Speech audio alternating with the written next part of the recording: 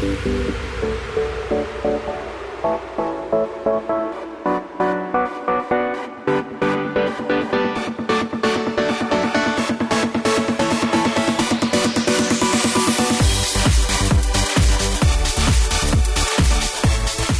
afternoon, everybody. Welcome to the Matt Townsend Show. I am your host, Dr. Matt Townsend, your coach, your guide on the side. Today, we will be your coach in assertiveness training for the ladies. The ladies need to get more assertive, apparently. They need to be more assertive, which, honestly, not a problem on my team. I have 3 ladies that are super assertive. I have a wife, fairly assertive. A mother, hyper assertive. James has a new girlfriend, Malele. Very assertive. Is she assertive? Yeah. And she's not quite new. I mean, You have a new, I was going to say old, but old is not a term many ladies want to be called. Well, that's true. Good call. No. She's a young but seasoned girlfriend. Yeah. There you go. And she is assertive. Is she assertive? Yes, she is. Is that why you bought her knives? Yes, which we used again this last weekend. Did you get into something up? What'd you make? We made a tomato sauce quiche. penne pasta. Oh. So it was great. Tomato sauce penne pasta. Yeah, and it was actually a funny story, just real quick. We got nothing but time. Yeah, perfect. So we made the sauce from scratch. Well, we used some different canned tomatoes. We had tomato paste, tomato sauce, and everything. And it was great because we were making the sauce. It simmered for about 30 minutes, and we were taste testing it. And it had some zing to it. And we're like, whoa, where's this zing coming from? Yeah. Because it was a really simple recipe. And piece of the knife. Yeah, it was a piece of the knife. No, it was not. That's the zap. It was funny, though, because we were totally... What was the zing? Well, we didn't know, and then I was like, oh, let's check the can. And I went over, looked at the diced tomatoes, and in big letters it says, diced tomatoes, and in tiny little letters below it says, with jalapenos. Ooh. So it's like, oh, well, so now tomato sauce with I thought you were going to jalapenos. say that it was like it had fermented. That's what I thought. That's possible. No, that's what I thought, because I was like, there's no reason why it should be tasting like this, because it's a really powerful sauce. How fun is that? You guys cook together and you poison each other together. Yeah, it was Ooh. great. Well, we thought. Well, they do everything together. Yeah. Romeo Couples and Juliet. that cook together die together. Yes, we poison each other. It's just like Romeo and Juliet. So romantic. Would you say that Milana Yeah, is assertive though? She speaks her mind. definitely. Does she? Yeah, and even in the cooking scenario, I'm the sous chef, she's the chef. Wow. There you go. She's very assertive. You're the knife sharpener. Yeah, She's the knife thrower. there you go, I guess. Is that how that works? That's Well, usually how it works apparently. in most marriages. Yeah. Is your wife assertive? Yeah. She ever, put you in your place? Possibly. Let's talk about that. What'd she do? What'd she I say? have no idea. Did she say, hey, I've had it? No, we've never really argued that much. We do argue, but, That's not what she said Okay. when she called for help. Mm-hmm. She said, help me, Matt. Hey, are you coming to my date night? I'm trying to. Okay, are you going to Thanks bring for her? ruining the surprise. Well, you're welcome. Okay. Anyway, I don't really have a date Because night. I know she's listening right now. That's why you were saying she's not too aggressive. Well, she's in the carpool line right now waiting for the kids to come out of... Don't you wonder what she's thinking right now? No, she knows what we're doing Saturday now. You told her that? I didn't tell her that. Man. Yeah. You should have said, no, we can't make it. We've got I'm taking her out on a date. A Night. surprise date. You got to try some of those diced tomatoes with jalapeno. Jalapeno? It's great. It's to die for. Hey, here's the deal. What? A lot of times there's this mistaken idea that women speak more than men. Have you ever had that? Have you ever believed that? I would think it's situational, really. See, but men are pretty convinced that women speak a lot more. And That's there the stereotype. Well, there also yes. used to be, a lot of academics would even throw that number out there, that men speak about a third as much as women, and it's not true. Now, it's not true in just regular conversation, but it's also not true in some research we just found about when women are speaking in a group of people, if they are in the minority, women speak considerably less than everyone else. That's interesting. Women do not throw their voice out there. They don't put it out there. Yeah. See, it's interesting because... Well, they're not ventriloquists. They don't throw their voice. Anyway, metaphorically speaking. Yeah, metaphorically speaking. Scholars at Brigham Young University and Princeton examined whether women speak less than men when a group collaborates to solve problems. In most groups that they studied, the time that women spoke was significantly less than their proportional representation, amounting to less than 75% of the time that men speak. That's because men just keep talking about sports and oh, did you see that? But you know what else? See, some of the research actually shows that men speak more when they're in a group like that to seemingly impress others. They're fighting for position. Yeah. And women aren't always going to fight for position. And anyway, the new study basically just says it was published in a top academic journal in political science called American Political Science Review. Women have something unique and important to add to the group, and that's being lost, at least under some circumstances, said Chris Karpowitz from BYU. He's a political scientist here at BYU. And here's the problem. When we're in consensus building, and we're trying to, build, like, for example, on a board, a school board or a governing board in an organization or a firm or legislative committees, if women are in the minority on those committees, even though they're trying to do something collaborative, they're going to speak significantly less. And if they're speaking significantly less on all of these boards, and if they're always underrepresented, right? So if a woman is on a board where she's not the majority, she's going to speak less on the board statistically. So imagine what we're missing. Imagine. Is it the fact that the women speak less, or is it because there's more men in the room, you have more male voices happening because the number of men is more? Women speak 75% of the time that men speak, proportional to as an individual. So as an individual, okay. 75% of what the average other man would speak. Okay. Isn't that amazing? It's probably a little of both, I'd imagine, though. I think, it's got to be in like an average, because there's some women who are going to speak more. Well, yeah. So this would be the average over their study. Mm-hmm. But the interesting thing is men would like to think it's because they're so in awe of what the men are saying. No. They're not. I wouldn't say that at all. They're not. Some men will, yes. But I wouldn't. So sadly. Because I can tell you, in the morning meetings that I have for church, we have a group. There's about 6 or 7 men in the room and about 3 women. Yeah. There's a lot more women speak going on in that room than there are men than there is men speak, which says a lot. Yeah, it says a lot. So sadly, we may be listening or losing the voice of a really important perspective, and we didn't even know it because you're like, well, she wanted to say something, she'd say something. Sad. Interesting. It's not a problem we have on our team. No, it's not. On our team, we have 4 men, 3 women. Yep. The show's even under my name. But I feel like it's actually being run There's one woman here who thinks it's under her name, so. I know. Somebody's got to. That's the job of the executive producer. By the way, you were asking about my wife putting me in my place? She said, I already had it figured out. Don't blame Matt. Yeah. She already knows how to put you in your place. She's a saint. She's a saint. Because she married you, she saved thousands of people. And thousands of dollars at the same time.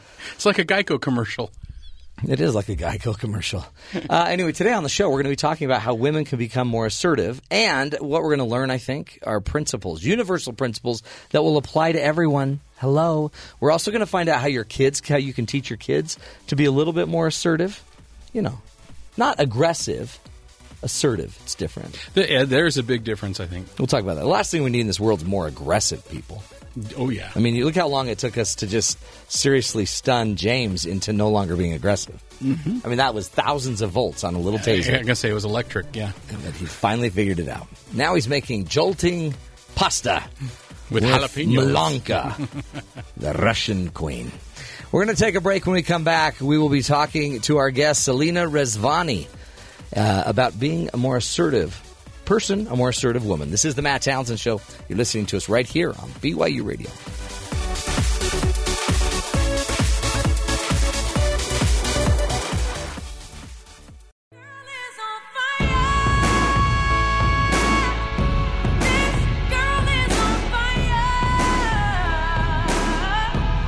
Welcome back, everybody, to the Matt Townsend Show.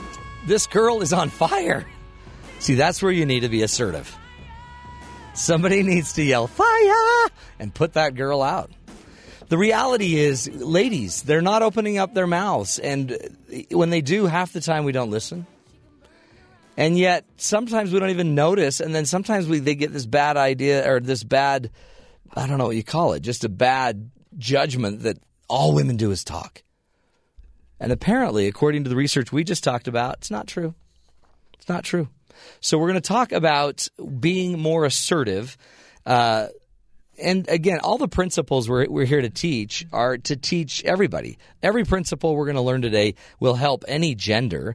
But man, if we are really only truly, according to that BYU study, hearing 25% of 75% of the amount of time that men are speaking in a meeting, women are speaking 75% of what the men are speaking.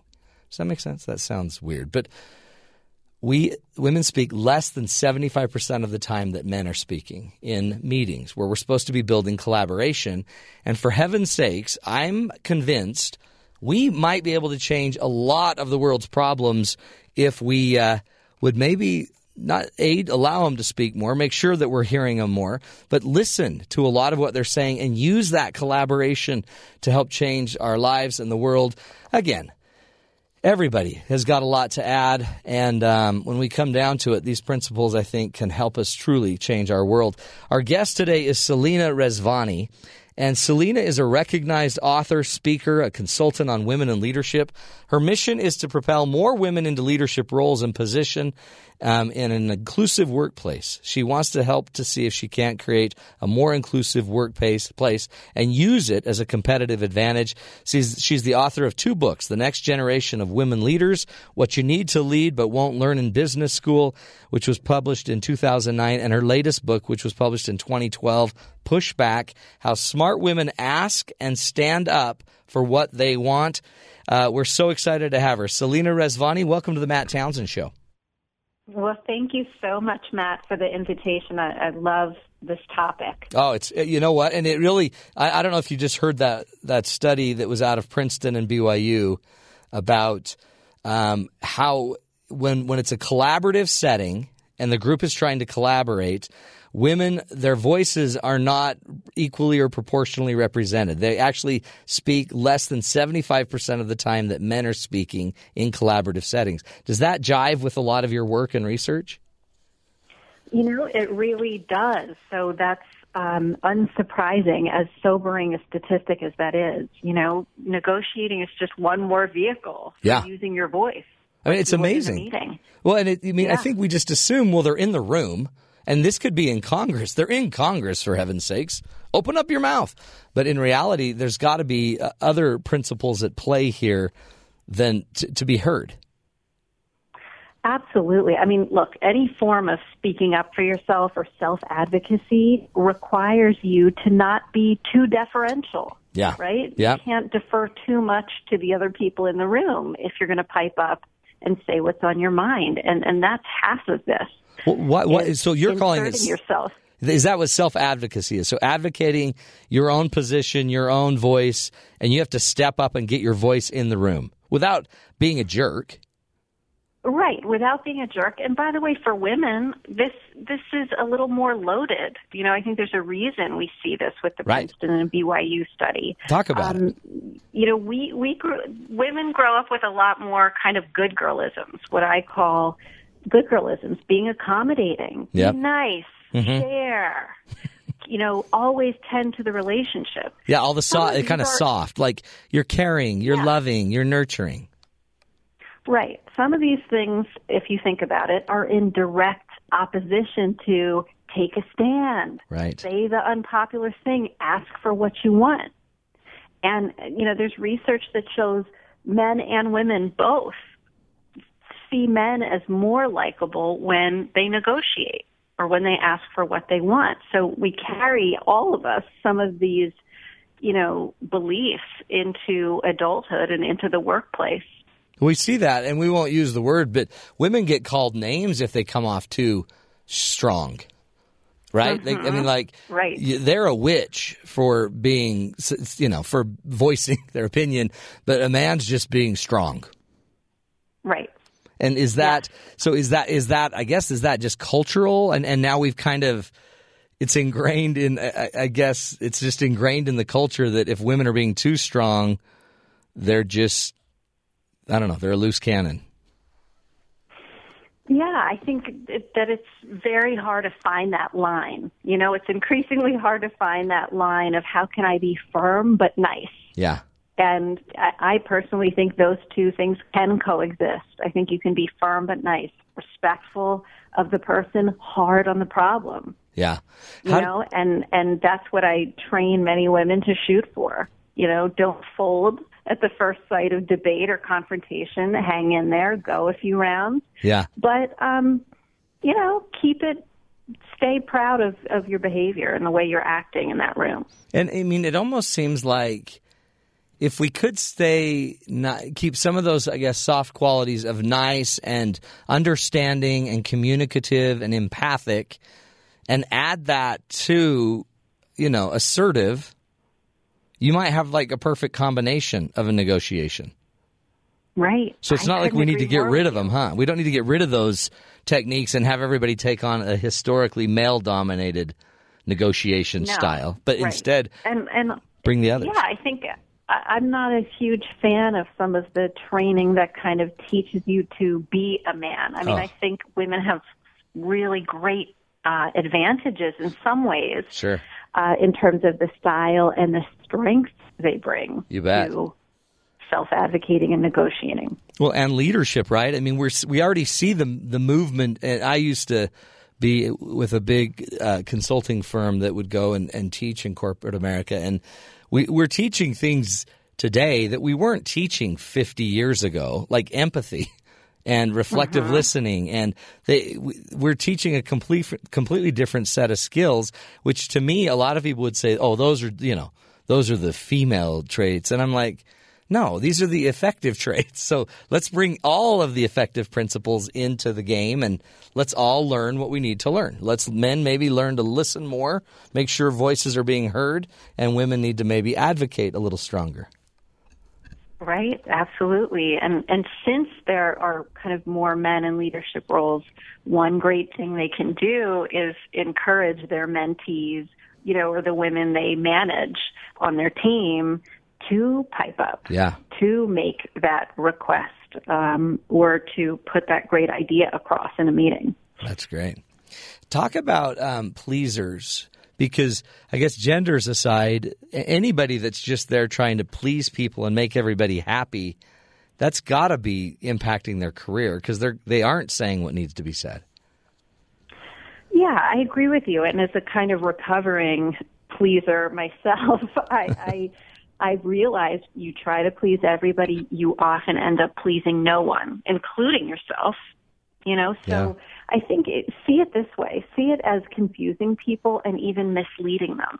You're not coming from a place of integrity or honesty if all you're trying to do is please and nod your head yes.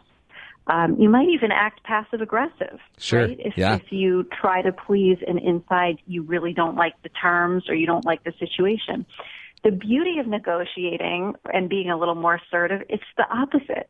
You air your issue or your request. You give the other side a chance to cure your pain. And I love it because I think you get a reputation for being direct and candid, and that's a good thing. Absolutely. Not subversive and what does he really think or mean, or what is she really feeling? Yeah. You're saying it.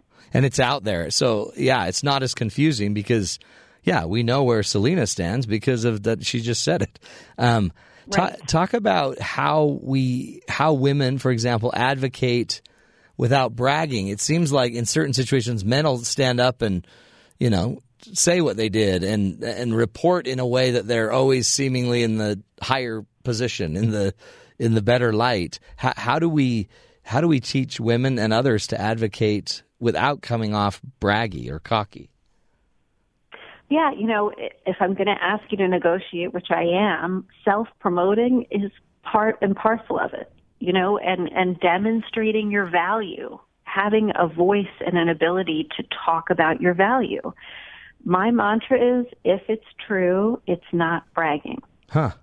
So if you, Matt, brought in 3 new sponsors or 4 new clients, or you saved the company 10% in operating costs, say that, own it. Yeah. You know, if you can keep your evidence pretty fact-based and verifiable, it's a lot less likely to sound braggy. Yeah, and it's I love the idea. If keeping it factual, then it's not up for interpretation. It's just check the numbers. You're the one that gives me the numbers.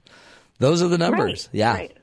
That's powerful. And the opposite of that is, I really think I deserve this promotion because. Mm-hmm. I mean, that's very easy to refute. Right. That's very easy to say, boy, does that sound subjective. Yeah. You know, so when you keep it fact-based, that's making the argument for you.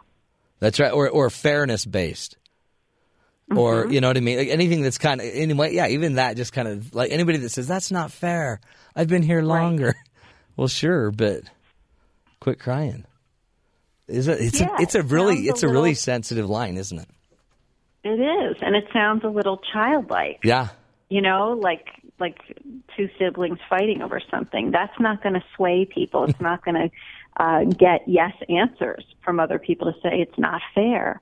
Really make a compelling argument and try to ground it, if you can, in verifiable, factual, quantifiable things. So true. So good. Selena, let's take a break. I want to come back and continue this discussion and continue to figure out what else you teach. How do we empower women? How do we give them a stronger voice and also make sure we're utilizing that voice in collaboration with others? We're going to take a break. When we come back, more with Selena Rezvani, the author of the new book, Pushback, How Smart Women Ask and Stand Up for What They Want. We'll take a break. You're listening to The Matt Townsend Show right here on BYU Radio.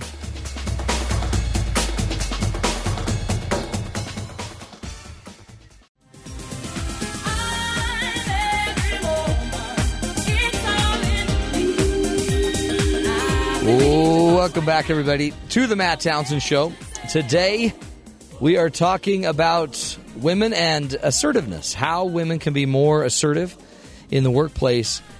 Again, a lot of times, folks, their voices, even if they're in a meeting, their voices still aren't going to be apparently, they're not going to voice at the same amount, statistically, as guys in a meeting might put their voice out there. And so we've got to figure out how to do this and some tools to be a little more assertive and walk that fine line between being assertive and just seriously a mean person.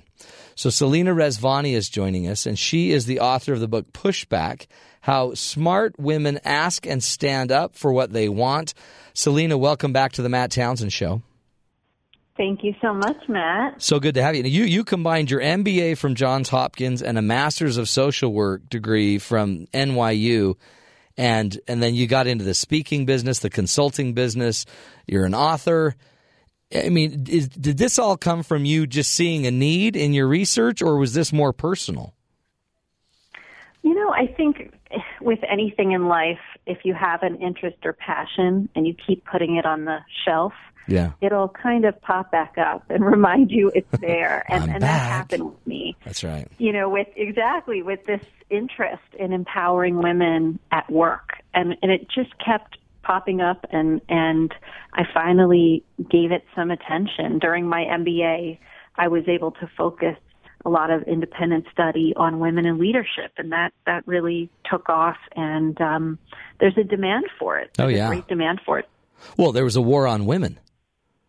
I mean, even though it didn't pan out politically for a while, but there's an issue where women aren't being heard, and I think that's creating some tension as well. And some of it, I guess you're teaching us, is women also have a responsibility to be more decisive, to share their voice more, to be a little more assertive, to get their traits out there. And I personally believe we need a lot of the traits that they bring. Women possess incredible traits and abilities that we are missing out on because we don't know how, we're not incorporating them very well. Right. And for me, Matt, what's exciting about negotiating, for example, is of all the things we need to wait on in society to maybe change for more women to join leadership ranks, this is something we can do. Yep. This is something we can do more of. We right now, we do negotiate 4 times less often than men. Oh. Studies show that, and that has big consequences. So, don't women spend more money in the household budgets than the husbands do? They do. Women are like 80%, in terms of the spenders on consumer goods. I mean, that's crazy. Like that they negotiate a quarter as much as the men. Right. And when you think about some of the not so fun aspects of that, 1 in 2 marriages ends in divorce. Mm-hmm. Women are more likely to leave the workforce, and have interrupted work service. So we're losing retirement in that way. If we don't negotiate a salary, it might look like, well, I'm not going to negotiate it this time. But think about it. That affects your retirement earnings. It affects the position you may be in if your relationship kind of does go south. Yeah. It hurts. It hurts you now, and it hurts you in the future when you don't do this. So, add to that, women live longer than men. Yep. So we're kind of the ones left holding the purse. Yeah. Well, and I sit there and I think, and they're making less per dollar than the average man. And if you're not in negotiating your salary, if you're not telling your boss and advocating for yourself what a great job you're doing, you're probably going to earn less. Right. You know what? The squeaky wheel gets the oil, and nowhere is that more true than at work. What is. Oh, go ahead. It is often the person who's vocal, who's saying, "Can I have?" Right. Who's getting it? So it's interesting because I think a lot of times when they hear about the war on women, and a lot of men are like, "What?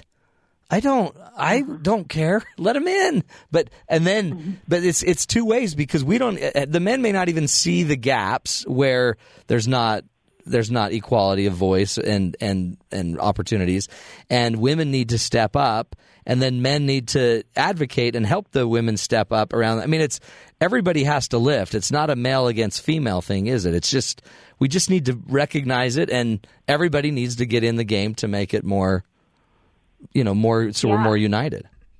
Yep, I think you summarized it beautifully. Everybody has to lift. And I think that makes it a little less of a you versus me situation when we look at it that way. Right. It's an overarching goal. I love it. For us to have a more competitive, talent pool as well in this country, to use everybody and everyone's smarts. Yeah. Teach us what we might be missing. So what are some of the traits that women possess that they should be bringing into the workforce that we may be missing out on simply because we're not open to them? Sure.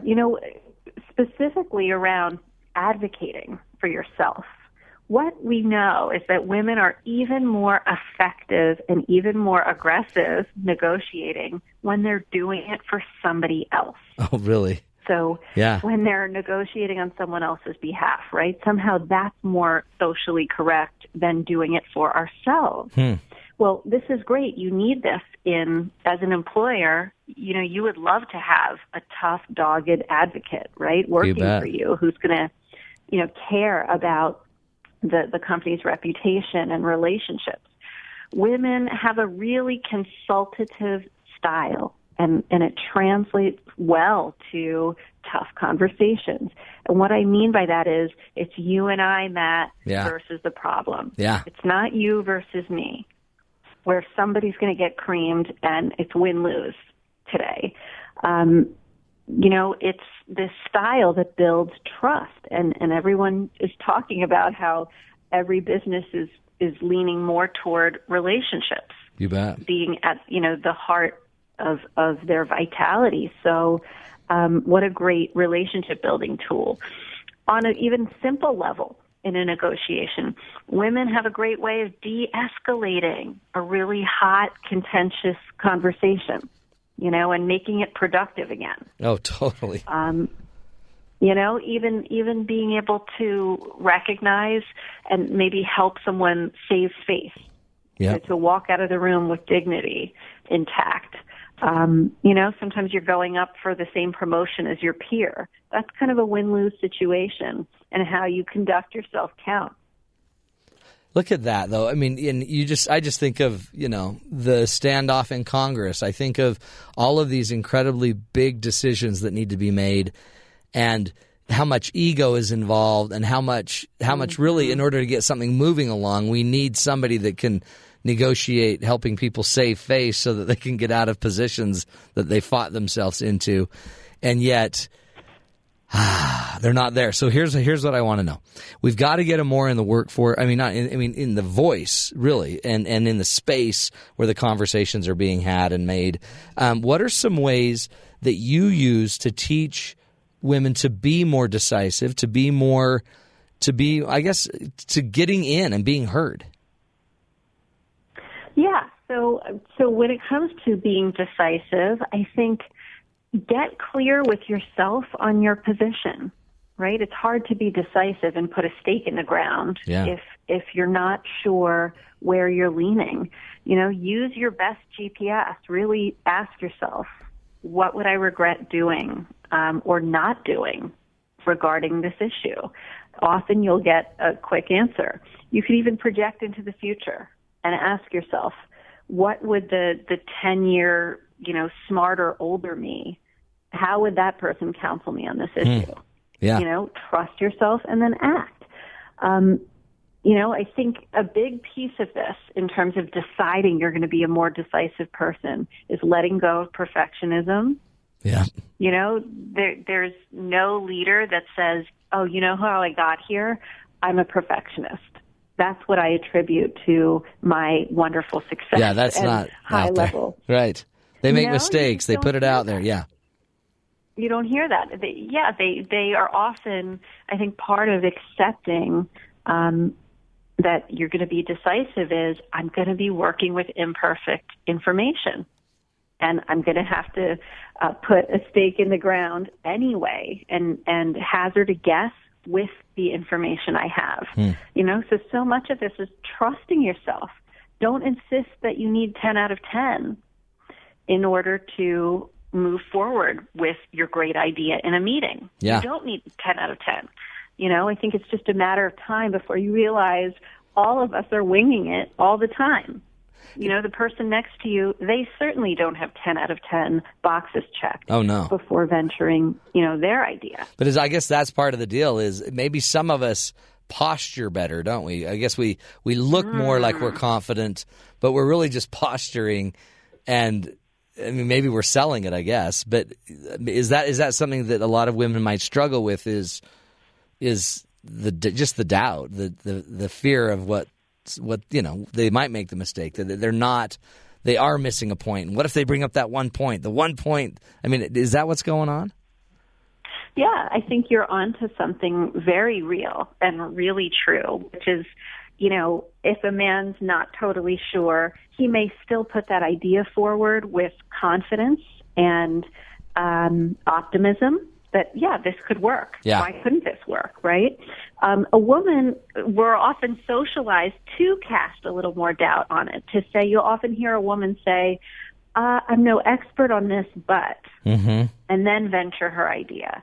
Well, unfortunately, that's not helping us. That's only eating away at our credibility and kind of telling people what I'm about to say is pretty half-baked. Yeah. So don't believe everything I'm about to tell you. Yeah, exactly. So what we think may be coming across as us being careful and saying, listen, I'm not the world's leading expert on X topic, actually makes us look unsure and doubtful and causes other people to cast doubt. So there's something to be said for, and something I've learned from interviewing lots of women leaders, they will give their idea cleanly, clearly, affirmatively, knowing it's not going to be a home run every time. That's good. But they're not no one's going to love it every time, and that's okay. But you'll go down swinging. You're not going to go down just watching it. You know what? We're going to take a break, Selena. You know what's so amazing as I listen to this?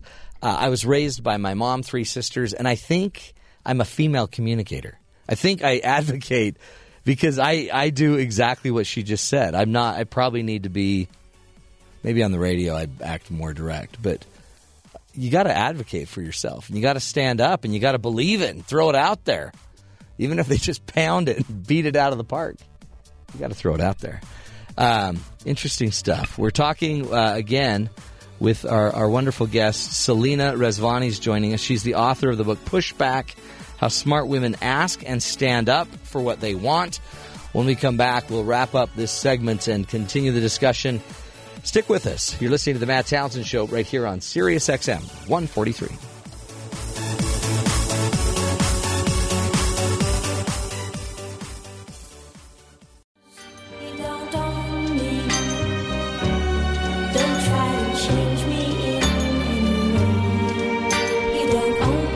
Welcome back, everybody, to the Matt Townsend Show. Hey, you don't own me. You don't own me. I tell it to Sean every day.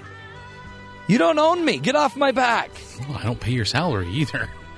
I should tell it to Dawn. Dawn, you don't own me. My wife does. Welcome back to the show, everybody. We're talking with Selena Gomez. Not really.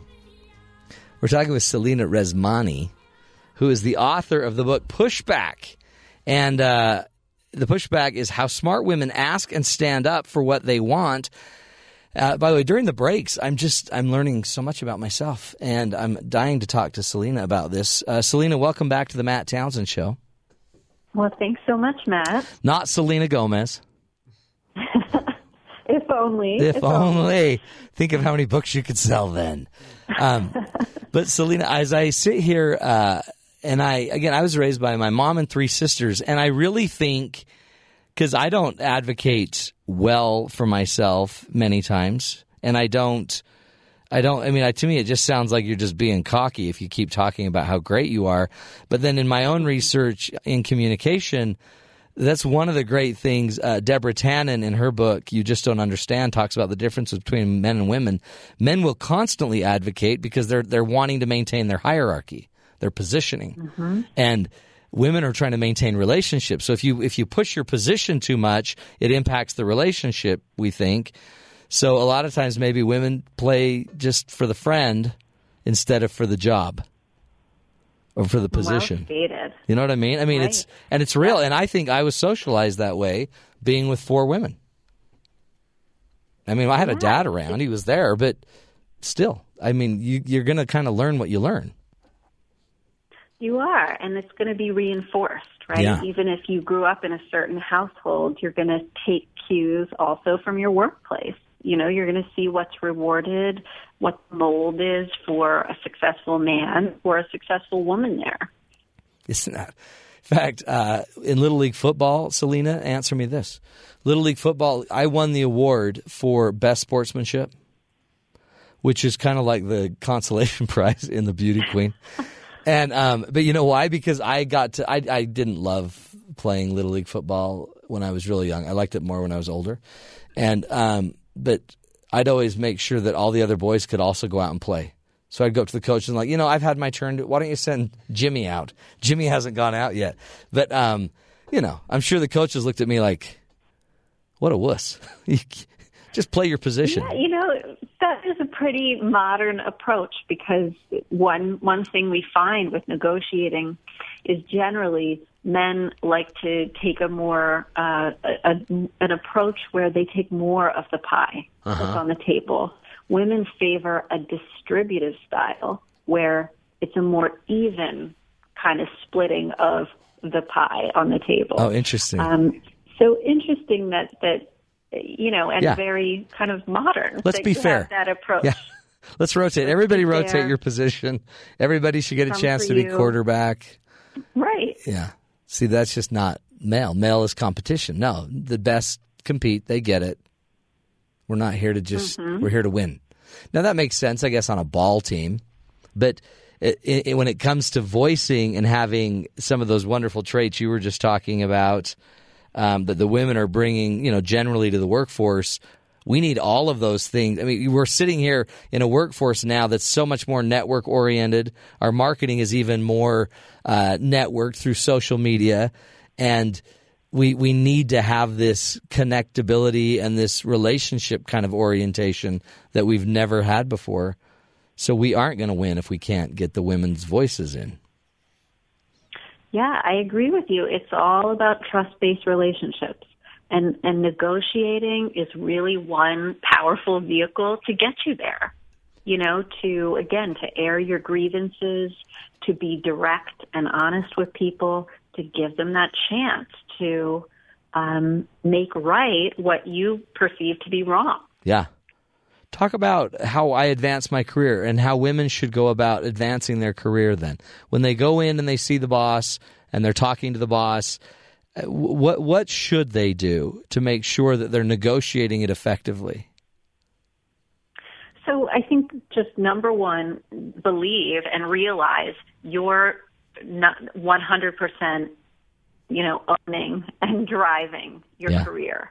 So many women I interviewed who are successful said, I wish I hadn't underestimated that. So drive it, shape it, advocate for your career like it's a VIP work project. And I say that because most people don't. Most people don't run their career that way. Most people hope others will just kind of notice them and bring them along. So don't do that. Commit to owning it. Then really ask yourself, where are my bargaining chips? How can I build up my bargaining chips? What I have that the other side really needs and depends on.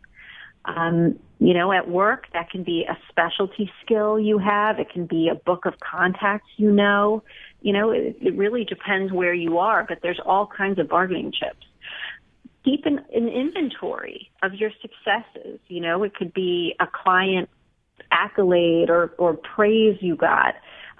Certainly something quantifiable. Keep your own log of what's going well, where you're adding value, and be willing to engage in these conversations and these negotiations to say, here's where my value is, here's where I've made a demonstrable difference. I'd like to tie that to better compensation, to more responsibility, to having a bigger impact here. And literally saying like that, I want this. Say it. Mm-hmm. Yeah. Mm-hmm.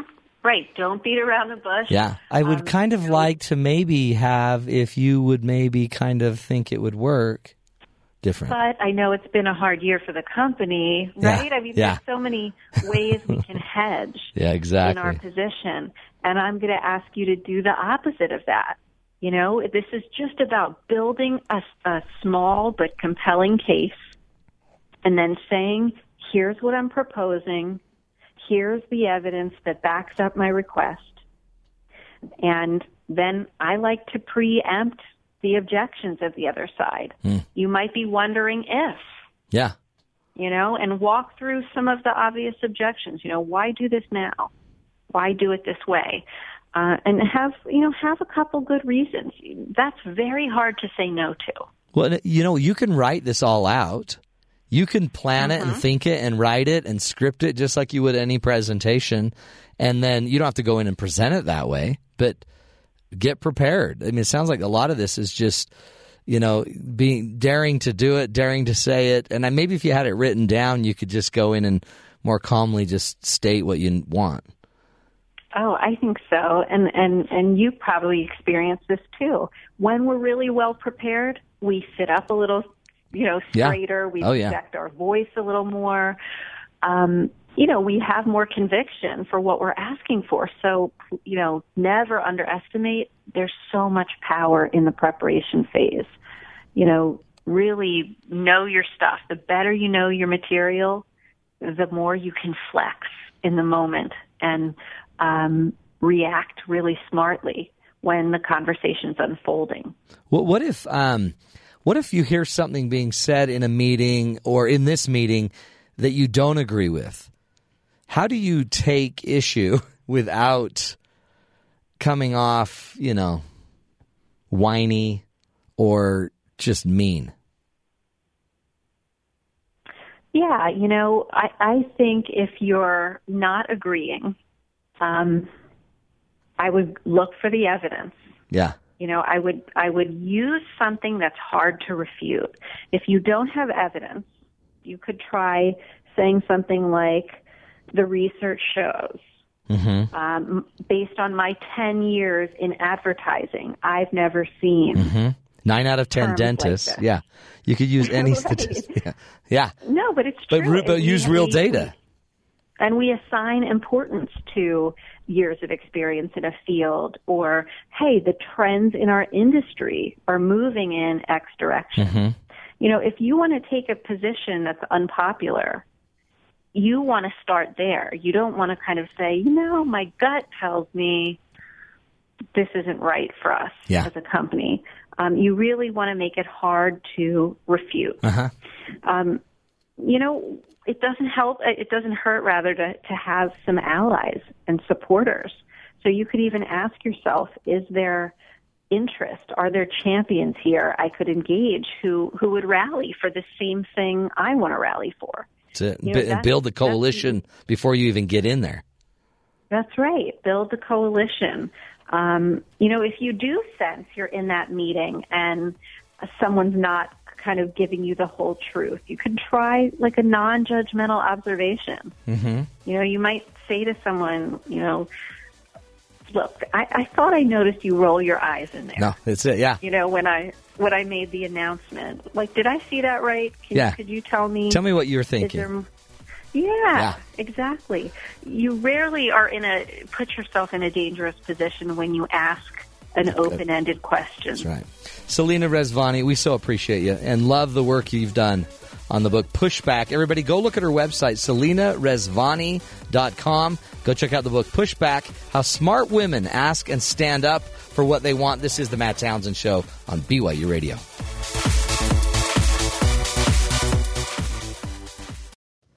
It's my life, it's now or never. I ain't gonna live forever. I just wanna live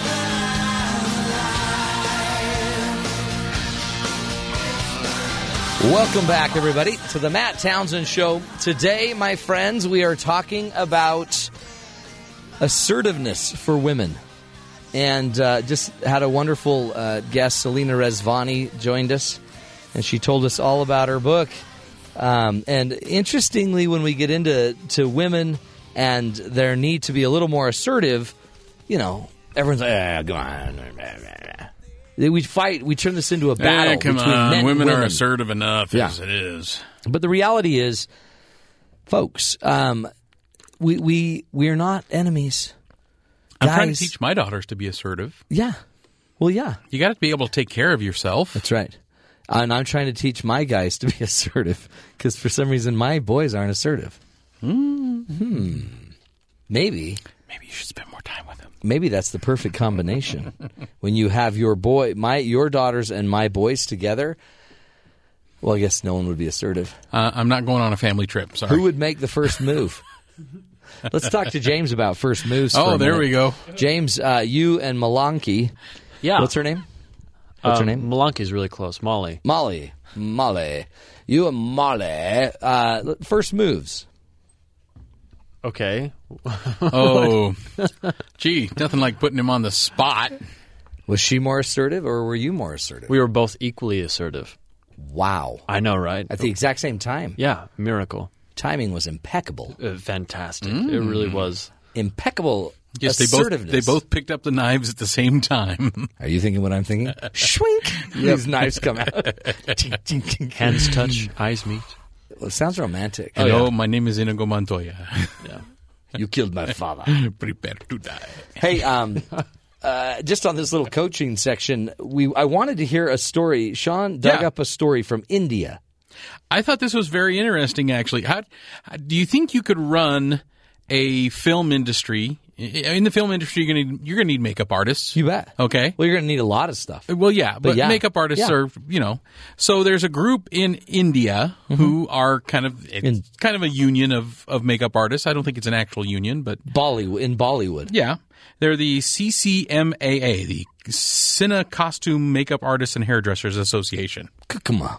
Yeah, something like that. Come on. I don't know if that's how you pronounce it. But it seems like they had this unofficial ban that women could not be makeup artists for movies in India. Really? Yeah. Well, maybe it's because women wouldn't know anything about makeup. Oh, yeah, that's possible, I guess. They banned, okay, so when did they do this? Because that sounds like something from the 20s. Well, it was. It's been about 6 decades Holy that they've been doing that this. long for real. Yeah, it has. But there was a lady, Charu Khurana, and she trained at a makeup school in Los Angeles, but found it was impossible to get work as a makeup artist in Bollywood. The film producers wanted to hire her. Why? I mean, is it a religious? What is it about? I mean, is it are we being too close? Because, if you had to put all these prosthetic face, noses, and body parts all over people, it doesn't to decorate they don't them say. To be an alien. All I know is that there is a judge, though, that said, enough. You will be hiring women from now on be makeup artists. According to this was the judge, Judge Deepak Misra. How can it be said that only men can be makeup artists and women can be hairdressers? Because they did hire women as hairdressers, but not as makeup artists. We don't see a reason to prohibit a woman from becoming a makeup artist if she is qualified. And in telling the association to remove the gender clause, the judge said, "We are in 2014, not 1935. Such things cannot continue even for a day." So it was the association that was blocking the... It was the association, not the actual producers.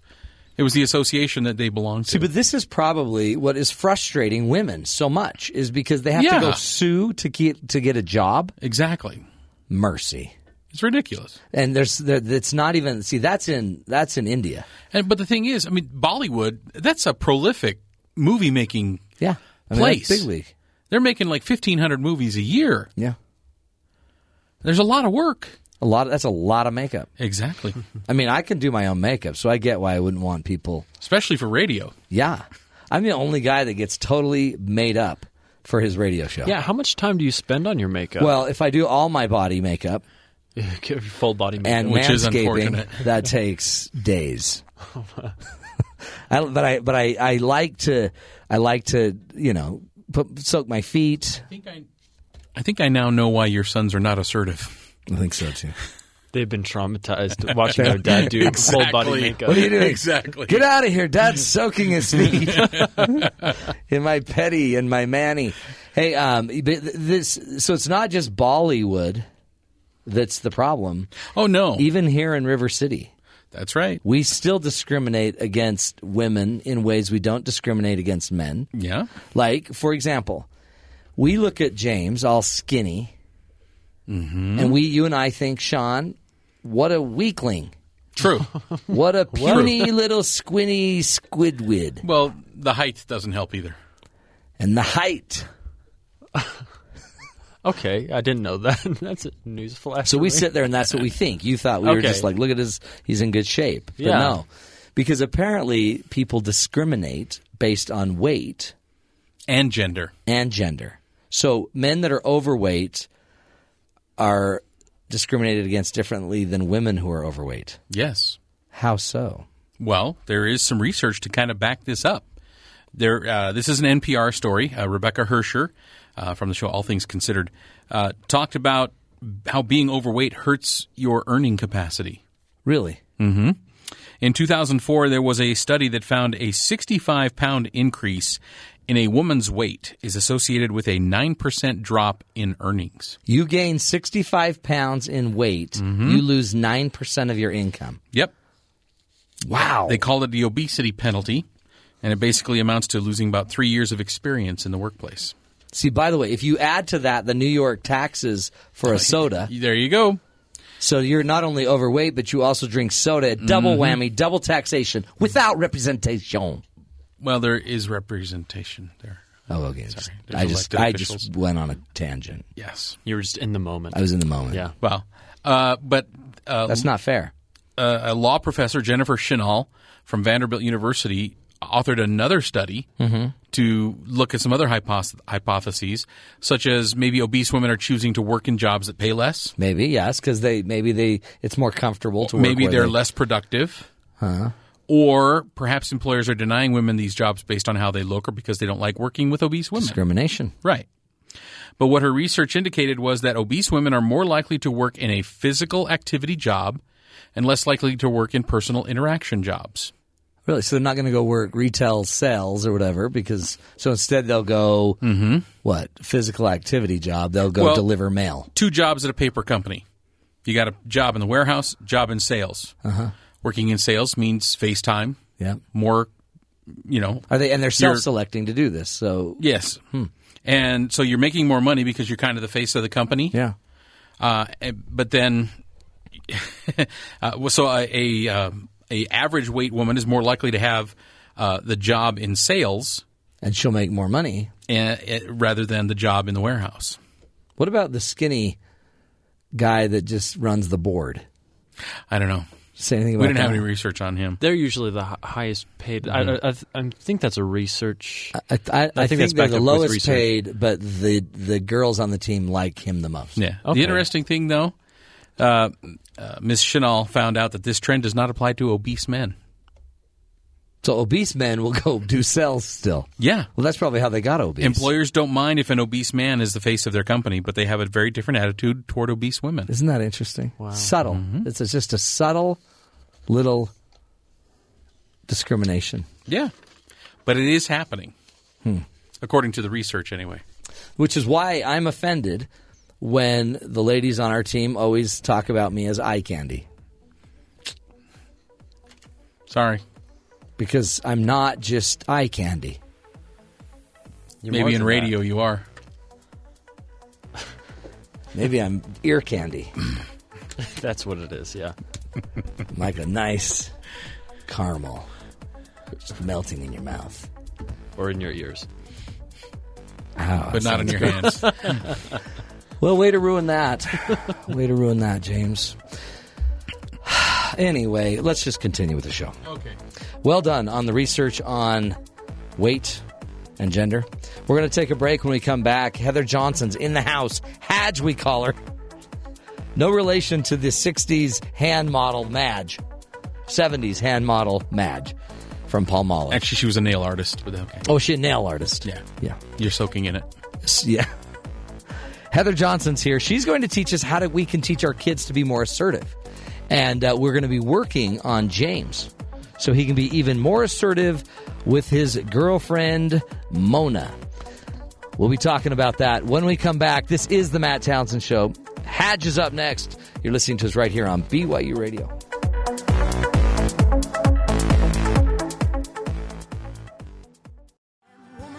Hear me roll in numbers too big to ignore, and I know too much to go back and pretend, 'cause I've heard it all before. Welcome back, everybody.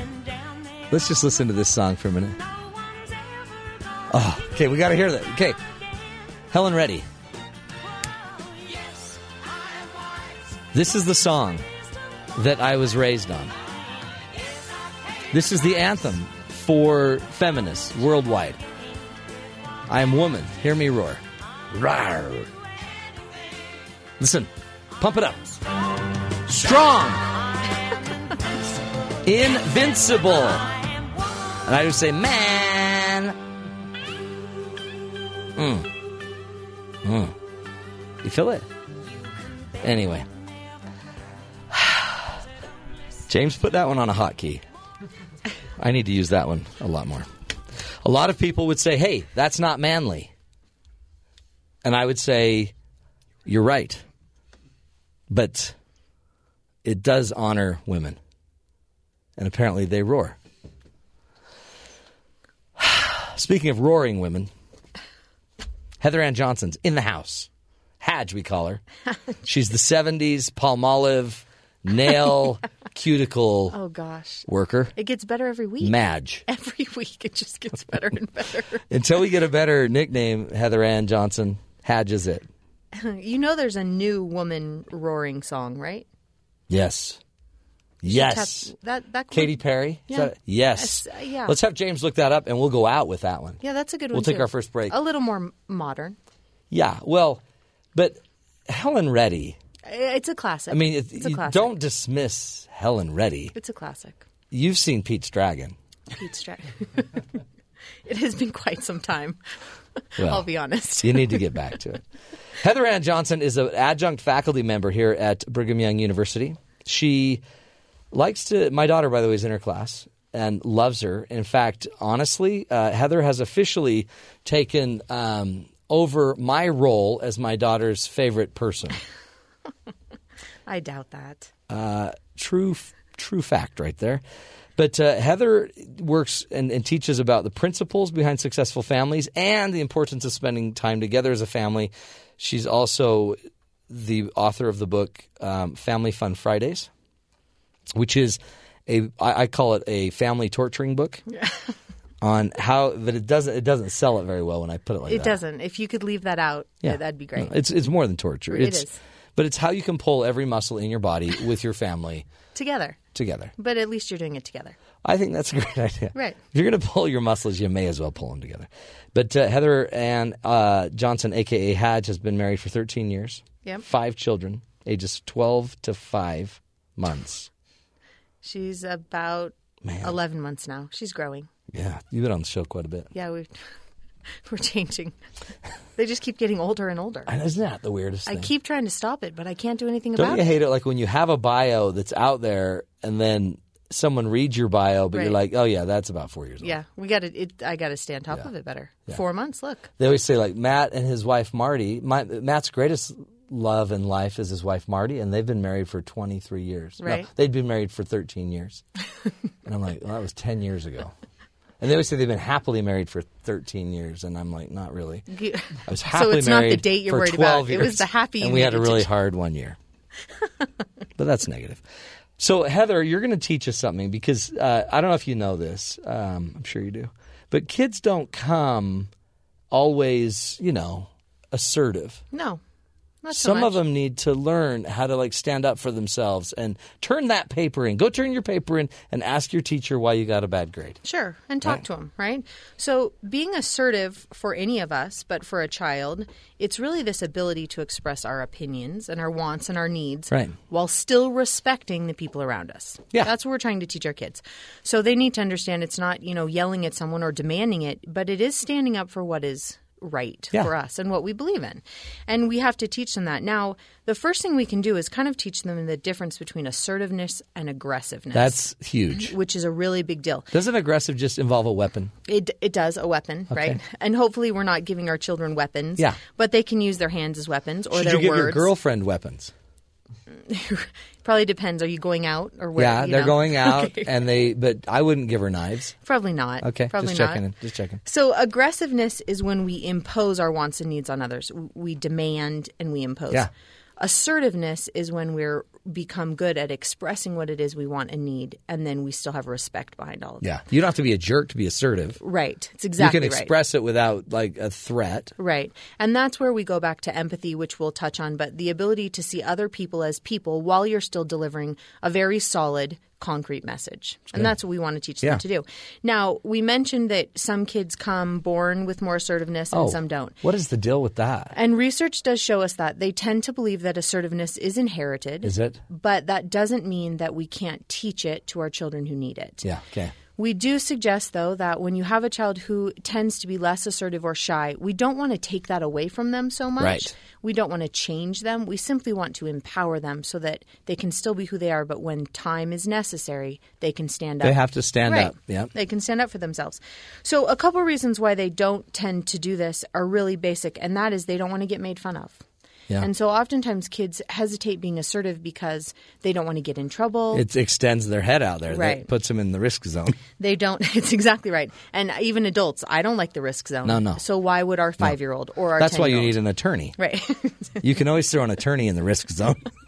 But we don't want to go there. And so we want to help them understand that it's not going to be about being made fun of. It really is about believing in ourselves. So anything we can do as parents that builds self-esteem, that builds belief in our children's own abilities and self is going to help with assertiveness across the board. So let's go through a couple different points, a number of them, specific things we can do. And the first is we have to discipline our children. Now, usually we don't think, oh, we want them to be assertive, let's discipline them. Yeah. It's kind of contrary, but it's not. If we don't discipline them, then they either become really whiny because our rules are too open-ended, and so they become demanding or aggressive, or they go the other way, and instead of being able to stand up for themselves, where our rules are so tight that every time they do speak up, we shut them down and they don't speak up anymore. There you go. So we want to find a really good balance. So when we discipline our kids, just some things to keep in mind. First is we want to start young. That means birth right away. We have schedules and we have routines. Yeah. Those things start to teach our children discipline. By the age of 1, there clearly needs to be discipline, right, as we work with them. We need to set limits. We need to make sure that that routine is kept. That routine needs to be consistent too, which means if bedtime is at 8, it's not just sometimes at 8. It's all the time. That means you've got to be disciplined. That's exactly right. That's the problem. And that's where it kind of falls by the wayside. But if we teach them that it's just sometimes, or that then they lose that assertiveness. They lose because they're not seeing assertiveness from us. What if there's a really good game on? A really, really good game that you want to see. That I want to see, and they might want to see. I guess the principle will still apply, and we could just skip today. Or we could pause the game because we have the technology now and record it and take the 25 minutes to put our kids to bed and then come back to the game. Oh, man, look at smarty pants. And then we can watch it without any interruptions. What if you don't have the savvy to record it? You're not that advanced, hypothetically. Who would one call? You would either call your children because they probably know how to do it. Okay, that's it. But what if my children are now in bed? Then you would say they're not because you're not willing to put them in there yet. There's the vicious circle. Right. So really it's just stepping back and saying, wait a second, we're trying to help them develop these skills. Assertiveness they need from school to work to when they order at McDonald's. Everything they do, they need assertiveness. So it's where we take a step back and say, you know what? It's just a game. 20 minutes is going to kill me. We put them to bed so that we're consistent. But it's discipline. You're just teaching them that there's patterns, there's structure, and we live in the structure, and then you'll get to them. Right. And the thing is, are there exceptions? Of course. Sure. But for the most part, like if grandma's over, right? We're trying to be consistent. We'll give her 5 minutes with the kids. Right. Only 5, not 6. Yeah. So we want to be consistent. Here's another thing with discipline that we run into as parents. We want to make sure that we're always criticizing a behavior and not the child. Yeah. So, for example, stop that. Hitting hurts. That's what we want to say, opposed to, hey, knock it off. You're being a brat. You big jerk, you bully. Right? Yeah. There's a huge difference there. And the reason it matters is because when we criticize them, it discourages them from standing up for themselves because we're attacking who they are. You're breaking them down. Right. And so we don't want to break them down. So when we're disciplining, we want to make sure we're focused on the behavior and not the child. And we also want to shy away from saying things like, because I said so. Oh. Right? That doesn't help with them being assertive. That just shuts down everything, doesn't it? It does. So we want to make sure we explain what we're asking. You need to go to bed so that you're not tired for school tomorrow. Not, you need to go to bed because I said so. What if they debate you? I'm not going to be tired. I'm never tired in the morning. You still are consistent. Yeah. And we still keep our ground, right? And it doesn't become an argument. And we don't have to explain for an hour. No. We simply make our statement and then we carry on with it. And then I've noticed if you just keep repeating the same, I always say, nevertheless, you're going to bed at 8. Right. And then so that you're not going to be tired tomorrow. Right. And we don't want to, again, say it for an hour because it teaches them that if they just keep hounding us, they can get an hour out of us. Yeah, right? and they know you're weak. Absolutely. And they know where our weaknesses are, and they know just how to push them. So never let them see your weakness. Never let them see our weakness. So once we're doing this, we're understanding disciplining, and we're being more assertive, if we want to use the word, with our discipline. We want to make sure that we're constantly modeling assertive behavior. If they see us get pushed on, stepped over, then they are right. That's exactly what they're going to see. So it's like, well, mom never stands up to the guy at the wherever, so they don't learn to do that. So we want to make sure that we're doing that for ourselves so that they see that. See, I've got to get on that because if they brought me the wrong meal, you let them. You just if it looks good, I'll eat it. Okay. Like if it's a vegetarian meal, I'll be like, I got to talk about that. But, you got to stand up. Right. You have to stand up for yourself. You got to be counted. Okay. We have to take a break. Okay, let's take it. Her name's Heather Ann Johnson, adjunct faculty member, lover of Katy Perry and all things roar. So we're going to leave this segment with her favorite song, Heather Ann Johnson's favorite song, Roar, from Katy Perry. We'll be back. This is the Matt Townsend Show.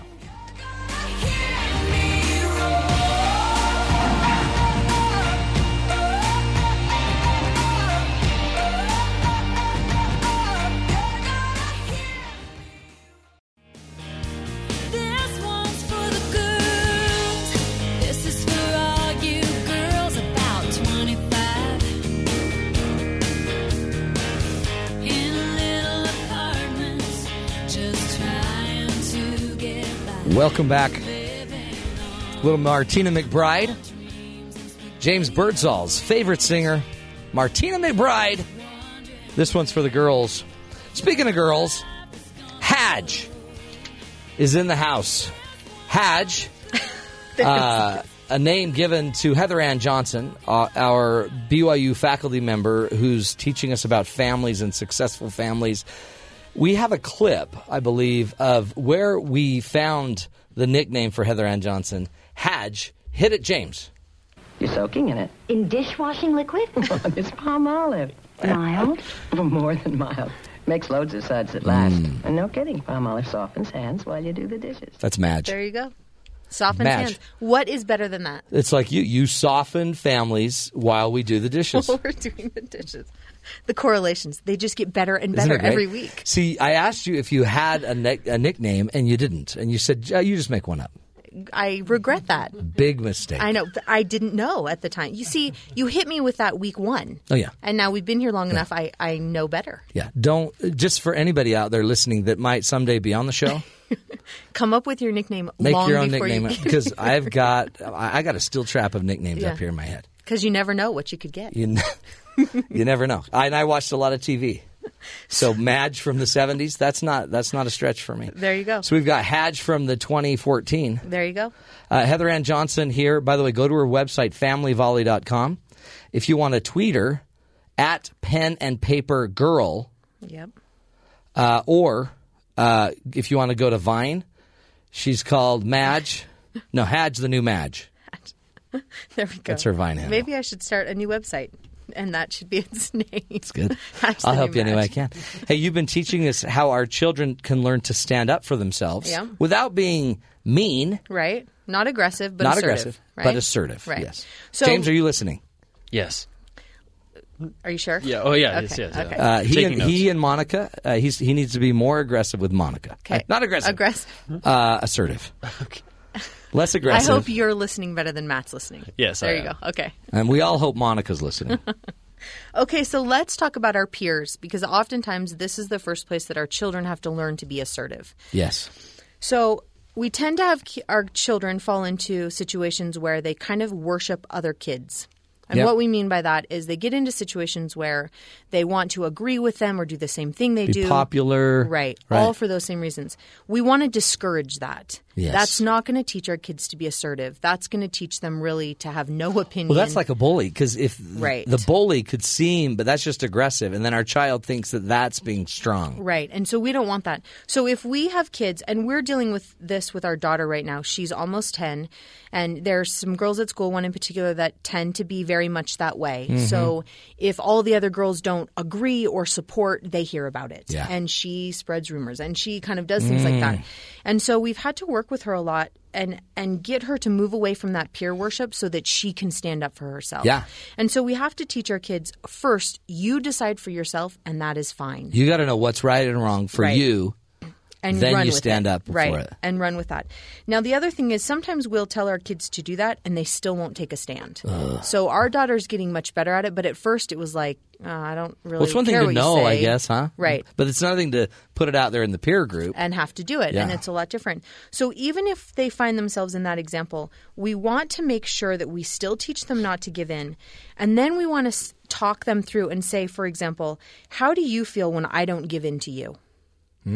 Do you still know I love you? And they'll look at us and say, well, of course, I know you still love me. It's just we're making decisions here. And then we can relate that to what they're doing at school, and we can say, you know what? Even if you stand up for yourself, it probably isn't going to change what she does, how she treats you, any of that. They will still like you or be your friend. And here's the caveat. If they're not, you don't want them as a friend anyway. So true. So we have to teach them that they see through, that and become very transparent with how they really do feel. You don't have to like pizza just because she does. Well, and it seems like if they're kind of the brute bully, right, then they're probably not offendable anyway. Right. And so we don't want that kind of friend. And so now you're really teaching them assertiveness, but you're teaching them that their self-worth is above and not tied to anyone else. It's their own. And that what they do think doesn't matter if you're standing up for what you know and you believe in. Good. They have to learn that. Yeah. And so we do this through learning to be assertive. And opportunities at school will come up every day. So talking them through that it's really funny big. Because like my boys that are 12, I think they're 12. You got to change that bio. But he's got really strong girlfriends that are friends that are girls, but they're very assertive, borderline aggressive. And he's like, but Dad, she can tackle me. But what's weird about him is he's afraid of him. Sure. And he finally just put his foot down. Right. Like, no, I'm not hanging with you guys. You guys talk too much about other people. And they all got in line. Sure. And they'll follow right along. But he had to take them on. And he had to stand up. And that's a really cool thing. Once we stand up, we can start to see other people follow along, right? Then and you're the leader. Suit. That's leadership. Right. And then you're the leader instead of being aggressive or instead of being passive when you get stepped on. Right. And like you mentioned, we haven't gone the bully route today, but really not being assertive sets our children up for bullying. Because the bully sees that, that's okay, this is one that I'll just crush. Right. And so we want to teach them these things so that they can steer clear of that bullying and know how to handle it if it does come about. Very good. So some other things that we might not think about. It's really important for us to teach our children what I call I statements. Yes. Meaning statements. EYE. Right. Or is it the other I? It's your single letter, right? So being statements that start with I rather than you. Yeah. So these are statements that are going to help us stand up for ourselves and teach them to be assertive instead of aggressive. So we're sending the message to let others know how we feel. When we say you, it's judging and attacking. And so that's also going to bring about some bullying if it's always you do this or you do that. It's placing blame. So we want to use I statements. This will help a marriage. Absolutely. So if this is great because you're owning your own words. Stuff, right? Yeah. Your own everything. And here's kind of the pattern because we can say this to children and then they say, well, they still don't get it. So we can go through a very succinct pattern of words to help them. First, we want them to say, I feel, and state the feeling. So I feel hurt, I feel angry, I feel tired, whatever it might be. The next part of the statement is going to be when you, which is describing the action. So it's very simple. I feel angry when you take my book, when you crush my Lego tower, whatever it might be. And so we're doing that. Lastly, it's because or we're going to say why. So we want to teach them to first say how they feel. I feel angry. I feel frustrated. Right. When you take my book and without asking, because I don't, I don't know. I can't find my book do that after. to you. Yeah, or I don't do it to you. You lost my page or whatever it might be. Yeah. So we want to teach them to state how they feel, describe the action, and then say why. Now, once they get a little bit older, we can add something into that, and we can add in a part where they ask for what they want. Yeah, a petition. Or what and they I'd need. rather that you do this. And I need you to, or I want you to stop taking my things. So instead of our kids running around the house or, coming to me saying this is happening or letting their brothers and sisters take their stuff or ruin their stuff and saying, oh, you always ruin my stuff. It bugs me. And getting aggressive, right, which usually leads to somebody hitting someone or – game on. Right. Yeah, and then then the cops come. We want them to learn, hopefully not, but to be assertive, to say this is how I feel because you did this and this is what I need you to do in the future. So good. So you could remind them, hey, go talk to them using an I statement. Remember we talked about that. I feel – instead of you always take my stuff or you made this happen or we're getting into that anger and that blaming. So these I statements are really, really powerful. That's something you could put on the fridge. Right. And then go take them both to the fridge and we're going to talk. Right. And we're going to talk about that. Another thing, speaking of fridge talk, we want to teach our kids the difference between tattletaling and informing. Yeah, let's get this. James, are you listening to this? Okay, tattletaling and informing. Now, oftentimes kids aren't assertive because we've taught them not to tattletale. So we say, don't come Quit tattling. Quit tattling on your sister or your brother.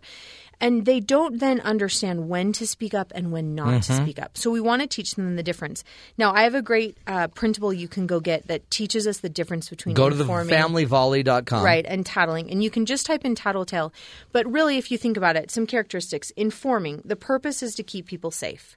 Tattletaling, the purpose is to get someone in trouble. See, my kids are masters of this. You inform when you need help from an adult. You tattletale when you can solve it by yourself. And so this, again, just like the I statements, you can post that on your fridge, the difference between I and you. But you can put something like this on your fridge, and when your kids are trying to decipher, instead of arguing again, hey, you're tattletaling again, send them to the fridge. Let them look at the list, and they can compare themselves. I'm informing or I'm tattletaling, and decide. And again, we're back to assertiveness. We're teaching them to take charge. See, look at this, though. We're teaching them to speak up. Here's the deal, Hadge. Okay, let's hear it. Just like with Madge, right. Madge would take her client's hand. Okay. And she would stick it in a little cup full of Palmolive. Right. To soften, I guess, the cuticles. Okay. I don't know what she was doing other than that. But it's a process, and you're teaching us this process that it's not enough to just tell our kids to stop something. Right. You have to replace it with a skill. Right. You make parenting very difficult for parents. No, because listen. Because we learn. If you take 1 or 2 times to teach them the difference between these things, it makes the rest of your life But don't you think that's a lot better? That's the rub, because a lot of parents don't necessarily think they should do the teaching.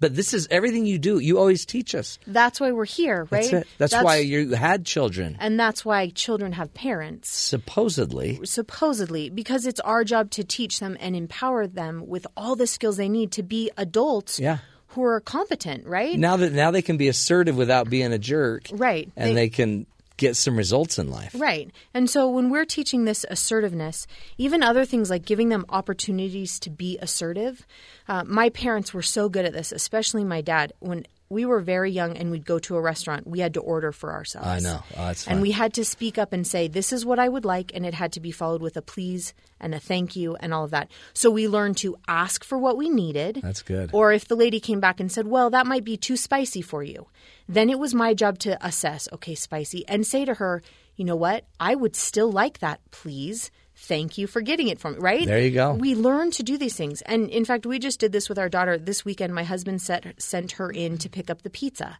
So he stayed outside in the car where he could see. This is your 4-year-old? This is our actually, it's our 3-year-old. Okay, right? We sent her in. And she took the 1-year-old in. Did she take the credit card? She did. That's great. So our daughter, who's almost 10, went in. And it was so fun as he was describing the situation to me because I wasn't there. She had to go in and she had to ask a couple of people if they were in line first because she didn't know where the line, they were just in the way. Yeah. So she first had to go in and say, are you in line? And then assess and decide where to go. She had to ask the woman a couple questions and if the order was correct. This is big league. This is big. Now, giving them those opportunities in a very casual situation like ordering when we're there or pizza when we're safe teaches them again to stand up for what they need so that when it is their turn as they get older, they know how to do that. But if we don't provide opportunities as parents, they'll never learn. If we always order, if we always speak up, then they don't have to do it. Did she pay, though? She pay? She did pay. With her money? With our money. Okay, darn it. Because it's not her job yet to buy our because family's if you dinner. could get her to pay, we'd be in a good place. Now you know you've got a motivated child. She needs a job first, and then we could do that. You know, she sounds marriageable in like 20 years. Sure, not now. Because what's her name? Maybe I could. I got a guy. know a guy who's about 10? I know a guy that's almost 10. We could set that up. And right? you know what's amazing about it? They'd be a great combination because he can't go in and ask for pizza. There you go. So she would at least be able to provide. Right. Food. So we've got these opportunities to practice. We're going to let them practice at home, and we're going to do that through role play so that when they get to those situations, and we did this with her before she even went into that, pizza place. Yeah. When they ask this, what will you say? What if they say this? What will you say? Now, role playing, and I've said it with you before, is one of a parent's most powerful parenting tools. I think back even to things they taught us in school with drugs. Remember how they'd say, what do you say when someone offers you drugs? No. And you practice over and over and over. Yeah. So that when the situation comes, we automatically are programmed to know what to say. It's the same way with being assertive. At home, practice. What do you say if he takes your toy And you had it first. Hi-ya! Brat, pull out your weapon that I gave you when you went to school. But we've got to work through those things. You do the I statement. We now, do. Can we just really quickly, because Maddie, who's going to be coming up next, and James, they have this age-old fight. Okay. Where Maddie comes in, because Maddie's in charge of co-ed volleyball, or not volleyball, frisbee.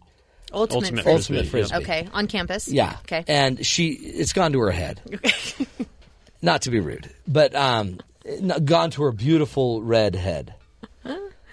And James, she always comes in as like, so James, are you going or not? You going or not? You going? You're not going, you loser. You going with Malonka? You going? Where are you going? Okay, so we need to teach James to be assertive. Teach him to be assertive. Can you just teach him how to do an I statement? So, James, about I'm not going to volleyball. Let's hear an I statement for ultimate frisbee. First, state you feel how. How do you feel when she comes in and like forces you to go? I feel frisbee. I feel Maddie. Oppressed. Maddie, I feel oppressed. When you continually threaten me. Ask me to. Yeah. When you continually threaten, when you what? Force me to go and play ultimate frisbee. Because I don't would rather hang out with my girlfriend than play ultimate frisbee. Yeah, that. And I need you to stop asking me like that, and just let me not play. Why is he sweating? I don't. He's was terrified. That hard? It was hard. She's standing right next to me. Did you notice right when we started doing that, she walked right in and stood right next to him. There you go. And like just pressure. Glared. It was scary. But scary. How did that feel? Was that empowering? It was empowering. It was empowering, right? But really scary at the same time. At the same time. So I'm that's terrified where we role play. We'll escort you to your car. We'll take you to your car. Wow, Hadge. That was perfect. Good stuff. You simple did great. Stuff, right? Very simple. And I've learned. I'm going to go. I need your list. Everybody go to familyvolley.com. Look up Tattletelling. And you'll get a free list there that you can put on your... It's a really nice graphic, beautifully done graphic. Put it in like 6 places in your house. I'm laminating mine. The fridge. I'm going to laminate it, and it's going to be all over our house. There you go. You going to stick with us, Hadge? Yep, I'll be here. Because when we come back, Maddie is going to continue to teach us the power of women, famous women, even those that compel people to play ultimate frisbee. Power. This is the Matt Townsend Show. We'll be right back right here on BYU Radio.